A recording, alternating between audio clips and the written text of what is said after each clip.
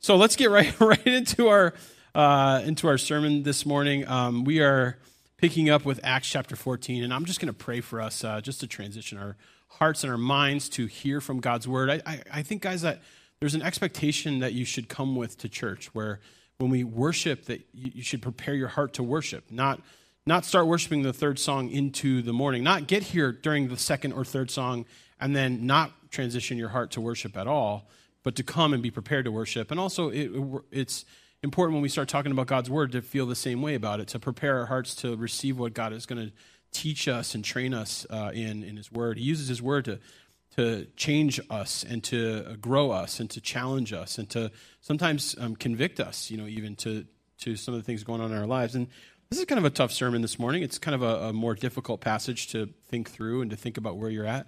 So let's pray that God will allow us to prepare our hearts, that He'll be strongly influencing us as we listen to His word this morning. Would you pray with me? Jesus, would you just allow us to be challenged, that we wouldn't poison our minds, as it says today, that we wouldn't stand back and not hear what you have to say, God, but that we would take your word in, that we would allow it to roll around in our head and our hearts, and it would change the way that we think and the way that we act and who we are. God, would you just continue to challenge us in places that we need to grow?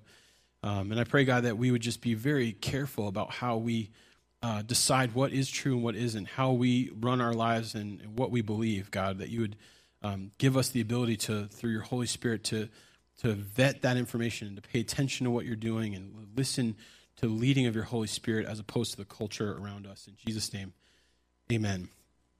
Are we good here, Ben? Okay. Let me know if there's a problem. All right, so we're going to pick it up with Acts chapter 14, and we basically are in the section now where Paul is kind of taken over. There's been kind of a transition in the book that went from the church is kind of pushing out into Gentile territory to now here's the story of Paul, who's going to be the first missionary, really. And so now the story kind of transitions and focuses on Paul, and in this case, Paul and Barnabas, and their missionary journeys. Now, it will zoom back into Jerusalem for chapter 15 and then back out to what's going on around the region after that. But basically from this point on, this is beginning with Paul's story. And we've been watching Paul kind of go through the area. And it's funny because at the end of chapter 13, this is not on your slides, Russ, this is what it says about Paul and Barnabas and how they don't really overstay their welcome, but everywhere they go, they get kicked out. So it says, when the Gentiles heard the gospel, they were glad and they honored the word of the Lord, and all who were appointed for eternal life believed. The word of the Lord spread through the whole region, but the Jewish leaders, and they're in this area called Pisidian, whatever. It's on the way to the area of Galatia, which is where we're going to find ourselves today, the region of Galatia. So he says, they heard this, they appointed eternal life, those who were appointed for eternal life believed. The word of the Lord spread through the whole region, but the Jewish leaders incited God-fearing women of high standing and leading men of the city. So they got into the ears and incited some of the most powerful people in the area, the richest people in the area. And so they created kind of a problem for Paul and Barnabas. It says they stirred up persecution against Paul and Barnabas and expelled them from their region. So they shook the dust off their feet as a warning to them and then went to Iconium. And the disciples were filled with joy and with the Holy Spirit. So as they leave the area that they're in, they shake off the dust on their feet. In other words, Jesus teaches his disciples to do this. When you go into an area and the word of the Lord is not listened to, there aren't open hearts, there aren't people that are ready and prepared to hear the word of God, that if there comes a point where you kind of cut it off and you allow those people what they want. You just say, okay, I'm not going to fight with you anymore. I've come and shared truth with you. If you're not willing to listen, okay. And they shake the dust off their feet, as if to say, by the way, this is like a Jewish concept where when you would leave like a Gentile area, you didn't even want to carry the dust from the Gentile area into the Jewish area. You would shake off your feet. You would shake it off so you wouldn't carry any of that dust with you. And so they're literally doing this where they're at right now. They're shaking off the dust and they're moving on to Iconium. Okay, so this is where we're picking up the story today. Sorry, let me switch back to my other. Okay, so we're at Acts chapter 14, verse 1 in Iconium. And Iconium is a city within the area of Galatia. So if you know the letter Galatians that Paul would write, it was a letter that got circulated around to the churches in the area. Iconium was one of the places that it would have been read. It's in Turkey. sort of the central north part of Turkey. So at Iconium, Paul and Barnabas went as usual into the Jewish synagogue. And when they pushed into new areas, especially ones that had Jewish presence, they would go first to religious people who should be open to hearing about who Jesus is. A lot of times their arguments came from Old Testament narratives. This is why we still continue to keep the Old Testament in our Bible, because the Old Testament points to, everything in the Old Testament points to Jesus, shares about Jesus. When we reread the Old Testament, now we see it through the eyes of who Jesus is and what God was doing with Christ, and it helps us kind of get that foundation for who Jesus is. And so they would use that to argue for Jesus with religious people, and they would say, hey, this chapter in Isaiah and this thing going on here, this was always talking about Jesus. Let me show you a little bit about it. And they would kind of argue from the place of the Old Testament. And so that's what they did. They went into the Jewish synagogue. There are people who are open religiously and listening to their argument for Jesus. So it says they spoke effectively so effectively that a great number of Jews and Greeks believed. And that's the other piece to what they were doing. Each place that they went, there was a certain number of early adopters, a certain number of people who were open, who had their eyes opened, and they became believers. And then there would be a time where they would get to the end of that group of people, and then there would kind of be trouble getting through to the rest of the people who were kind of had their hearts sort of hardened. Or in a minute, we're going to see even another way of saying the same kind of concept. It says, but the Jews who refused to believe stirred up the other Gentiles and poisoned their minds against the brothers. And I want to focus a little bit on this idea of having our minds poisoned. The concept that we could potentially poison our own minds against the gospel, and the concept that we can poison other people sometimes against the gospel, or that there are people out there actively poisoning the minds of people against the truth of who Jesus Christ is. And I feel like in our culture, this is as relevant today as it was in this time frame. That essentially you have a culture going in one direction, and you have Christ kind of standing firm in this place, but the culture continues to move away from Christian values, who Christ is, and continues to erode and attack kind of the idea of who Jesus is, and wants to poison the minds of people. Not just stand over here and kind of believe our own thing, but to continue to pull culture with it towards this area that goes away from who Christ is. And I was having this conversation with somebody, and this kind of seems like one of those things that as a youth pastor, I would have dealt with this a lot more in youth ministry. But I was having this conversation with an adult, with somebody who's in their late 20s, early 30s. And I was having this conversation. They hadn't been to church in a really long time, and I had reached out, and we were kind of meeting and letting the kids play, and we were having this conversation. I was like, so what's going on with you? Why haven't I seen you at church? Are you somewhere else at a different church? Are you in the faith at all? Are you in some sort of community? And by the way, when people leave our church, that's not always the worst thing in the world. Sometimes God calls them to other places, other churches. That's fine. Generally, I follow up with people just to make sure that they're somewhere. They're in some community. They have people around them. They're in the faith still. And when I followed up with this person, they told me, well, I've had a really hard time. COVID was really hard. And I've been watching a lot of TikTok videos. I was like, this is where the problem begins. Watching a lot of TikTok videos, and there's a lot of things on there that make a lot of sense, and kind of I just don't know if I believe in God anymore. I just don't know if I believe in Christianity anymore. I'm not sure if I'm in the faith anymore. There's a lot of people on there, they make really solid points, and I really feel like, and I was like, all right, well, show me some of it. Tell me about it. Let's talk about it. And kind of spent half an hour sort of unraveling some of those arguments that were really basic and simple, and to be honest with you, things that were pretty easily overcome. There's always a reason that one of those arguments can be overcome. The question is, where do you go to find that information? If your worldview is shaped by TikTok, I think you're in trouble, man. I'm going to be honest with you. A lot of our teenagers, if that's what's shaping their worldview, I think they're in trouble. If you're 20s and 30s, if you're over 40, you shouldn't be on there anyways. But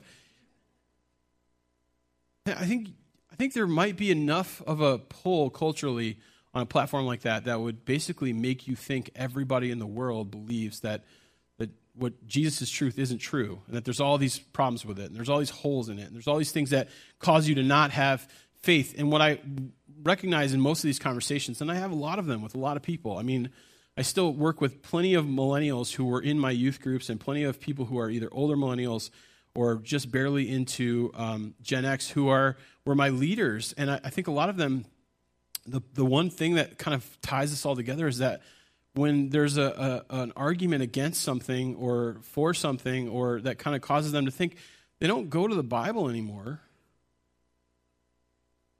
They just Google something and just it's like as if every single thing that comes up on Google is equally weighted. It's not.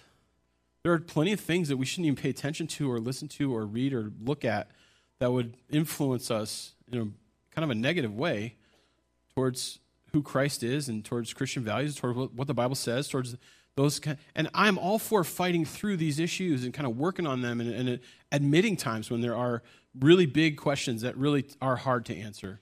That's fine. That's good. That's really solid. But if we're only going to Google or to social media or to other people who don't necessarily have a Christian worldview, what do we think we're going to find in those places?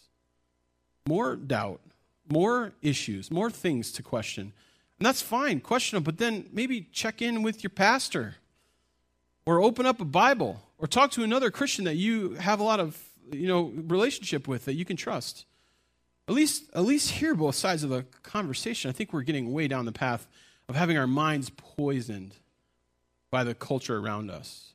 And that's just even one area. Like, I won't even start with the political poison that's out there with, the fact that even now we can't even agree on the basic definitions of things, that the truth is eroding so quickly beneath our feet that it's been eroding for a very long time, but it's eroding so quickly now we can't even agree on gender, on sexuality, on basic stuff that we always all agreed on, we can't even agree on.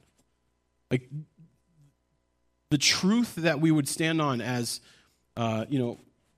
being in this time period and kind of agreeing on, being a similar culture, we don't even agree on anymore at all. Your truth is your truth, and my truth is my truth. And I would say most of those people who would say that, what they're really telling you is that my experience doesn't align with your experience. They're not really talking about truth, because what we're going to see here in a second is that truth applies to everybody. Truth is not something that we can necessarily erode or get away from. It's not like it applies to some of us and not all of us. It applies to all of us. There are certain things that we have to agree on, certain things that are kind of, the foundation of everything that we believe. And as we watch the culture kind of poison and erode and kind of cut away at those things, we have to stand back and we have to say, I can't allow my mind to be poisoned by the culture around me. I can't allow these other influences to have this much influence on me. I need to go back to the Bible. I need to listen to what those arguments are. I need to understand, at least from the Christian perspective, on how do we answer some of these questions that I might have. And that's a good process if we do it that way. But when we never open a Bible and we never talk to anyone about it and we just allow those influences, then what happens? We just float away into what? Into nothingness. And in fact, we're going to see here in a second that Paul talks about us doing that and becoming worthless, losing the influence that we could have in our lives because we can't find a firm foundation of truth in our lives. I would say this problem is just as big for us as it's ever been for anyone. Postmodernity, the erosion of truth, the erosion of language, has created this massive problem. So, but the Jews who refused to believe stirred up the other Gentiles and poisoned their minds against their brothers. So Paul and Barnabas spent considerable time there. I love that Paul and Barnabas, as soon as they come against negativity or anyone that's going to fight with them or anyone that's going to cause trouble and division, they just double down. They're like, we're in the right place, doing the right thing. The minute things start coming against us, we know we're doing what God's called us to do. By the way, this is how you know the health and wealth gospel does not work, is not a thing. Because almost everywhere in Scripture, whenever there's a fight against the movement that's starting, it's generally a good thing. It's generally the fact that Jesus is doing something in that place, and now there's sort of an enemy coming against that movement. And when they saw, that they were going to be going through persecution, they were like, great, we're in the right place, and this is the right time, let's keep moving.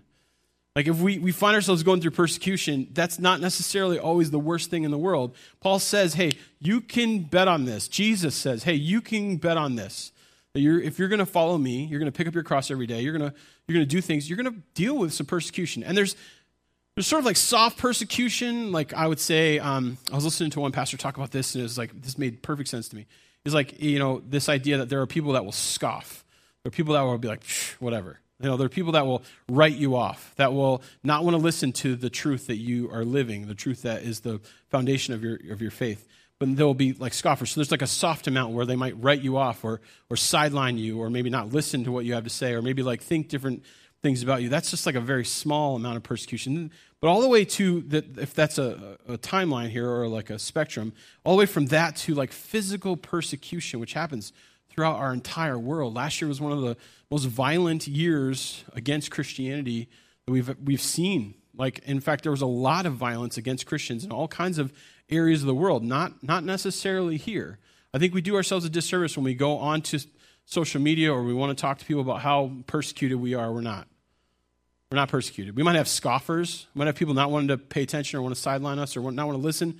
That's like one thing. That's a small amount of persecution. But the physical persecution, the bodily, the life-giving persecution is happening in other countries all throughout the world. There are people giving up their lives for the sake of Christ. And I think sometimes for us, we can't even get through some of the scoffing. Like, we need to put our head down and realize that what we're dealing with is a very, very small amount of persecution compared to what the rest of the world is dealing. And when Paul and Barnabas ran up against persecution, it was like, we're in the right place doing the right thing. They continue to speak boldly for the Lord, who confirmed the message of his grace by enabling them to perform signs and wonders. And so when Jesus is in something, you see his Spirit begin to do amazing things. This is what's happening in this area. And so it's enabling the message to go out and for people to listen to it. The people of the city were divided. Some sided with the Jews, others with the apostles. There was a plot afoot among both Gentiles and Jews together with their leaders to mistreat them and to stone them. A plot afoot. Maybe somebody was killed with a candlestick in the sanctuarium. I don't know. What's the clue? Somewhere in one of those clue, Mrs. Mustard, Colonel Mustard killed somebody. A plot afoot. There was a plot afoot among the Gentiles and Jews together with the leaders to mistreat them and stone them. We're going to see in a minute, Paul actually gets stoned. It won't be in today's message. It'll be next week's message. Paul gets stoned and then gets up and goes back into the city and keeps preaching. So there you go. Like, they're going to deal with all this. And everywhere they go, there's this plot being hatched by these Jews who are not for this idea of Jesus coming in and changing their worldview. And then they kind of stir up the powerful Gentiles in the area. So chapter 14, verse 6. But they found out about it, and they fled to Lycaonian cities of Lystra and Derbe and to their surrounding country. And so they go from one, Iconium, to Lystra and Derbe, also in the area of Galatia, in the same region, also where Galatians would have been read. And it says they continued to preach the gospel, verse 7. In Lystra, there was a man who was lame, there sat a man who was lame. He had been that way from birth and had never walked. He listened to Paul as he was speaking, which, by the way, you can tell, like, when people are listening and when they're not. If you're a youth pastor by trade, if you grew up in that area, if you kind of, learn ministry in that zone, you can tell with a middle schooler, like, immediately that they are or aren't listening based on their body language and what's going on with them. I can tell my son's not really listening. Just kidding. Adults are harder. They can be like changing their fantasy football lineups and paying attention to you, and you can like not even notice that they're like kind of looking at their phone and then looking at you. By the way, when I preach, I don't look at everybody in the eyes. I generally find like one or two people to bounce back and forth to. So if you've ever felt like I was preaching at you or looking at you, you might have been one of the 4 people that day that I might have been kind of trying to connect with. So yeah, it's up to you to represent the rest of the room. If everyone starts falling asleep, you need to fall asleep. That's how it works. And you need to send me that message and help me understand. So Paul is looking directly at him, and he saw that he had faith to be healed. He can see it on this guy. This guy is desperate, and he's paying attention, and he wants to hear about Jesus, and he knows there's something. He knows there's something going on with Jesus, and he's got the faith to say, maybe today's the day. Maybe today is the day that I get up and walk out of here. Maybe Jesus can do this thing for me, and maybe this is what I'm here for. And so Paul calls out, stand up on your feet. And at that, the man jumped up and began to walk. And when the crowd saw what Paul had done, they shouted in Lycaonian language, the gods have come down to us in human form. Barnabas they called Zeus, and Paul they called Hermes because he was the chief speaker. The priest of Zeus, whose temple was just outside the city, brought bulls and wreaths to the city gates because he and the crowd wanted to offer sacrifices to them. This has gone off the rails. This is not a good thing. Paul and Barnabas are like preaching the word and sharing the gospel, and they tell this guy to get up, and he gets up, and everybody is like blown away, and you think this is perfect. Now they're going to receive Christ. They're all going to be like, hey, we want to be in on this Jesus thing. And that's not what happens at all. In this city, they had this kind of old story that they would tell, that the city kind of had this like unique story about them, and it was this idea that Zeus and Hermes had come down at some point in their history, and that the town had basically ignored them and not showed them any hospitality, but there was this one older couple that took in Zeus and Hermes and took care of them, and so the Zeus and Hermes basically killed off the rest of the town and turned their house into like this palatial estate, and then that when those people died, they became these two trees that grew in the middle of the city. And so these people were always waiting for a time to kind of repay Zeus and Hermes for the time that they missed, for the chance that they missed. And so as soon as they see these two guys and they see a miraculous event, they begin to give praise to their gods. They begin to give praise to the place where their worldview is built. And Paul and Barnabas don't even understand what's going on because they're talking in a completely different language that they're not aware of. They're talking in Lycaonian. And so they're like basically like, hey, let's go and praise Zeus and Hermes. And basically the Zeus priest shows up, and all of a sudden there's this thing happening, and they're like, no, this is about Jesus. Like, this is, don't do this. This is not good. So it says, when the apostles Paul and Barnabas heard of this, they tore their clothes, they rushed out in the crowd shouting, friends, why are you doing this? We too are only human like you. Don't worship us. We're only human. I feel like if just pastors could say this a little bit more. Do not make offerings to your pastor, to other staff members. We're people. We're just regular people. We're sharing the gospel of Jesus. We want all of the fame, all of the, everything to go to Christ. We want the worship to go to Christ. We're not worshiping our church. We're not worshiping the staff members of this church. We're worshiping Jesus together.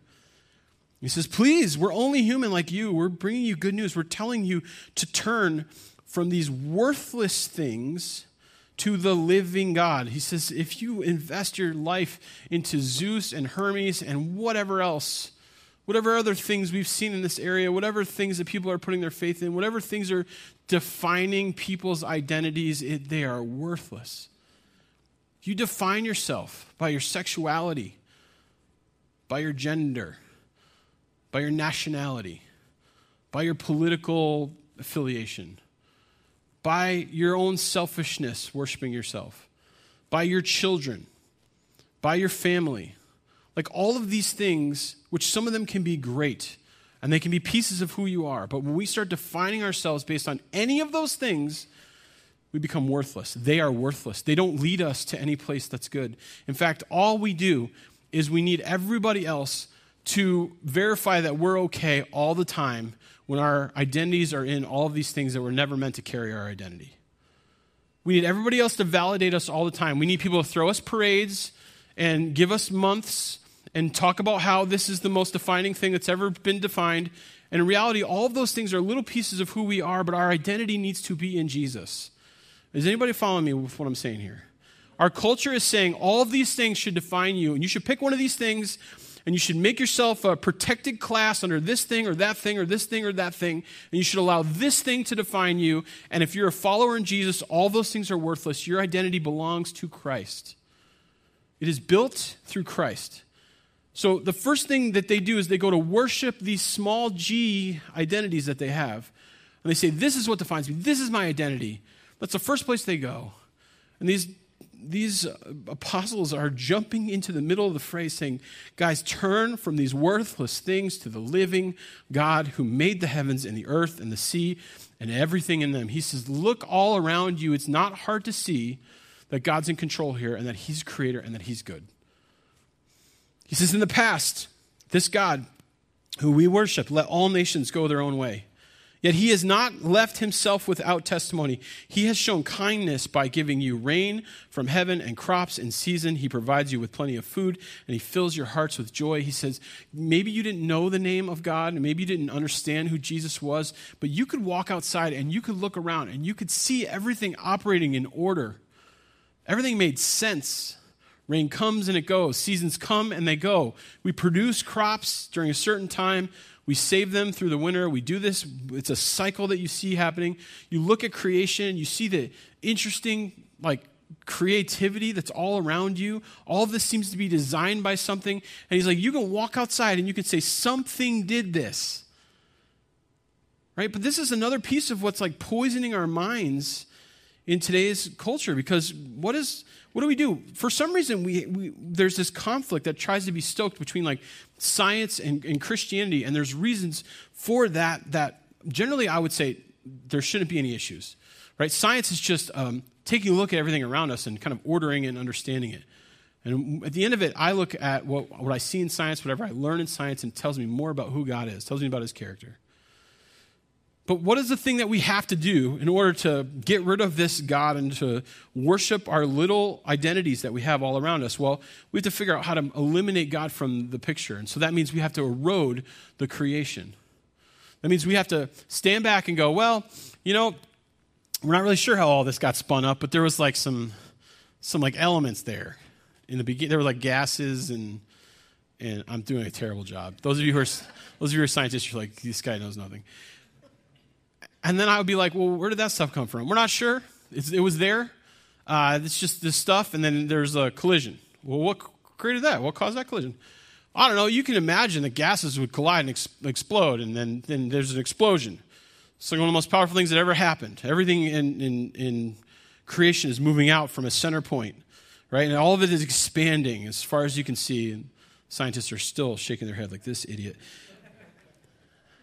But the whole point is, we have to somehow eliminate God from the equation in order to get to the identities that we want. So we say, even though it's so clear to you that you can walk outside and you can take a look at the leaves and you can see how they're so different and have all this, variance.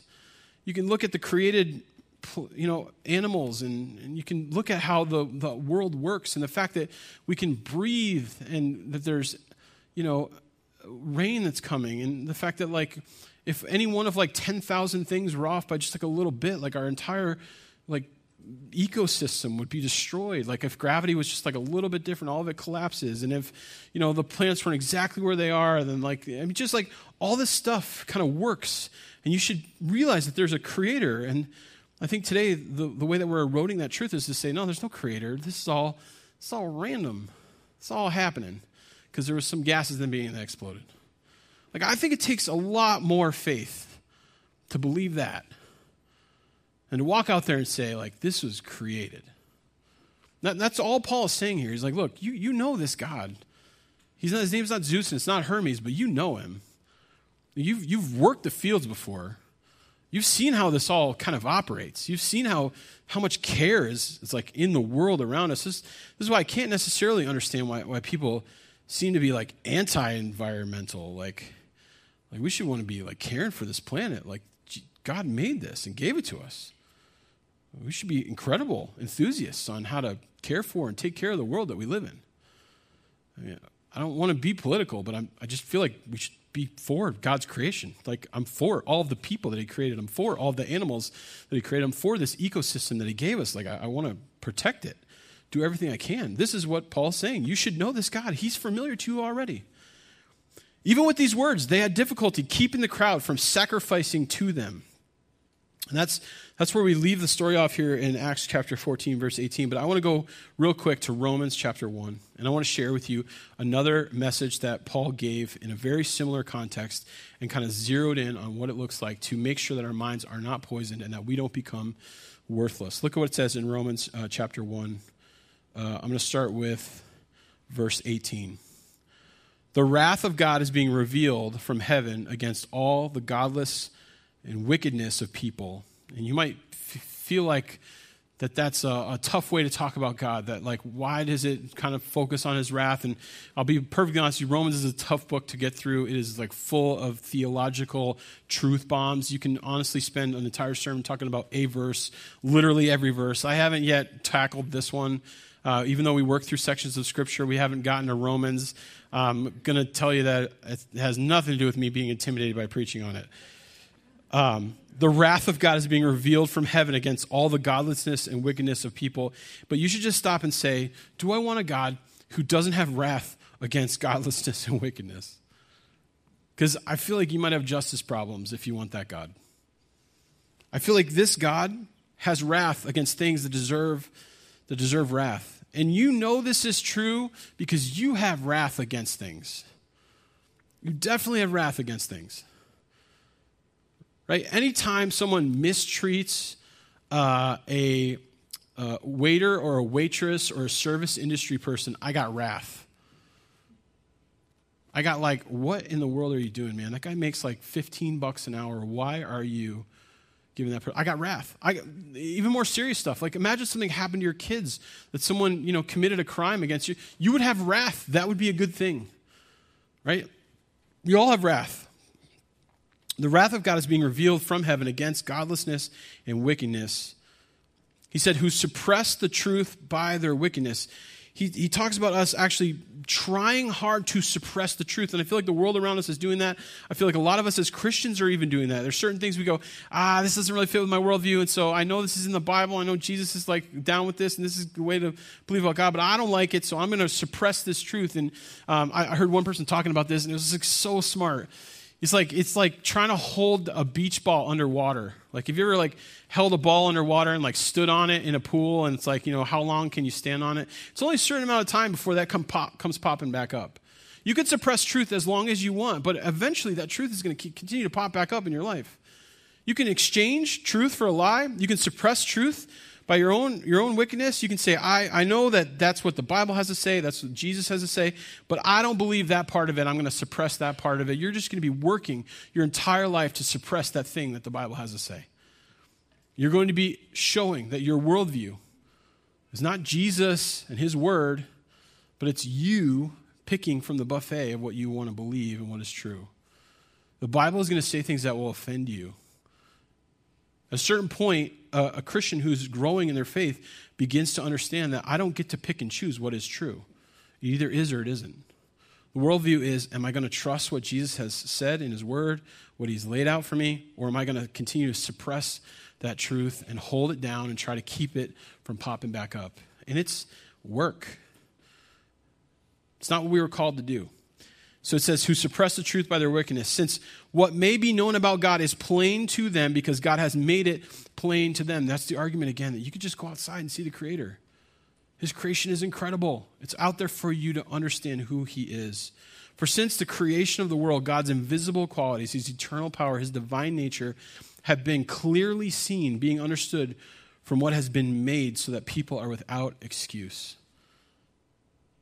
We know that there's a Creator who's out there creating on our behalf, creating this world that we live in. That yes, this world is busted because of sin.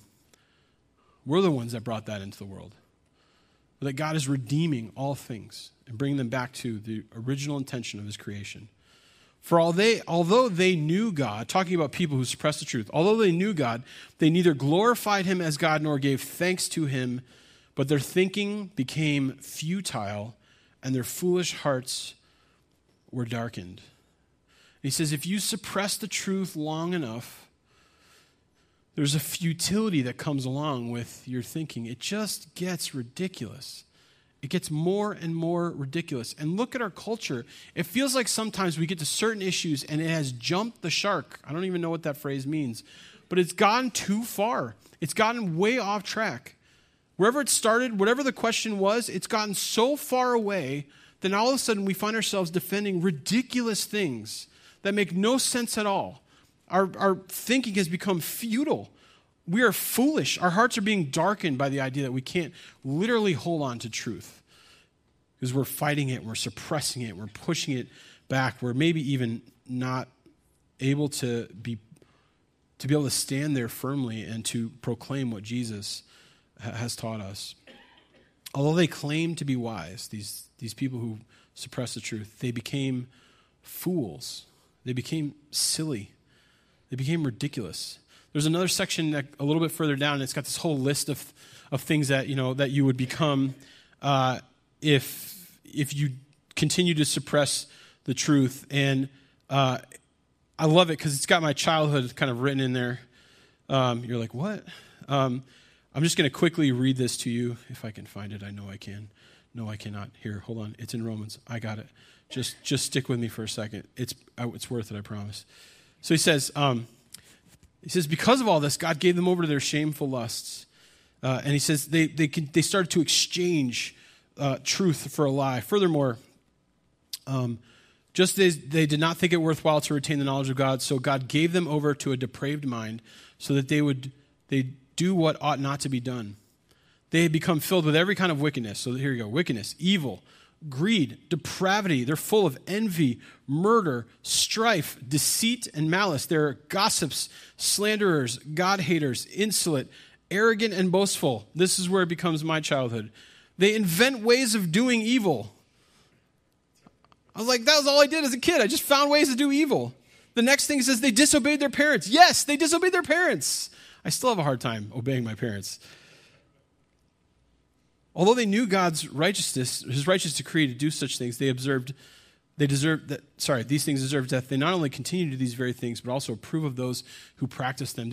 All this stuff becomes normal. The culture then becomes dark. All this stuff becomes part of the truth that people are believing because they're exchanging and suppressing truth. They're exchanging truth for a lie. They're exchanging who God is for something that he's not, and they're suppressing truth. They become fools.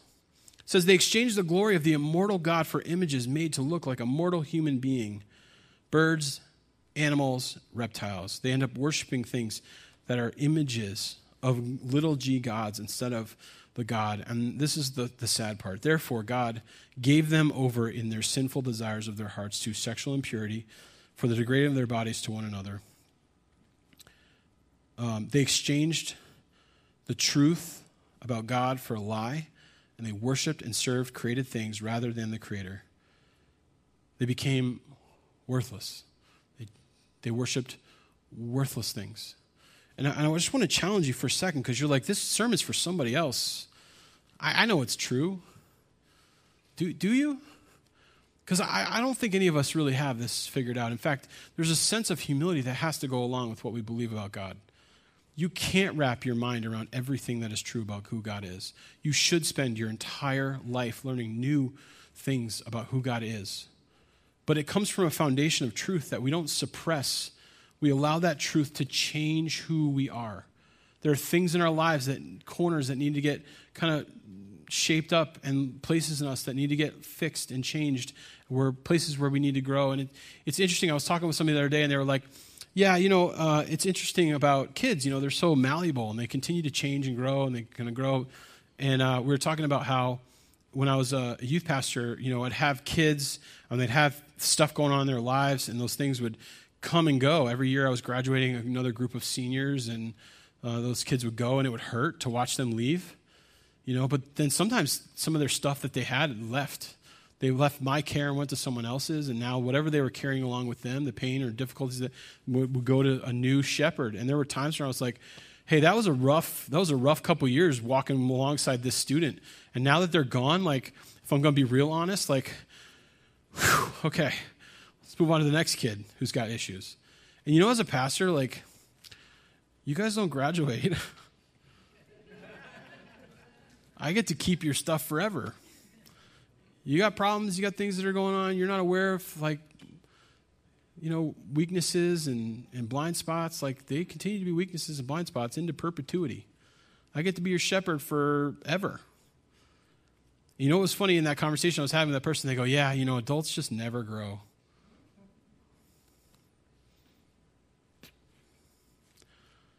I would think there's a lot of places in your life where you could be challenged about suppressing the truth because either it just doesn't work for you, doesn't fit your worldview, you're really worshiping something else in that area. Maybe you're, afraid to say it out loud. Maybe you're worried about what people will do to you or think about you. You whisper some of this stuff instead of say it straightforwardly.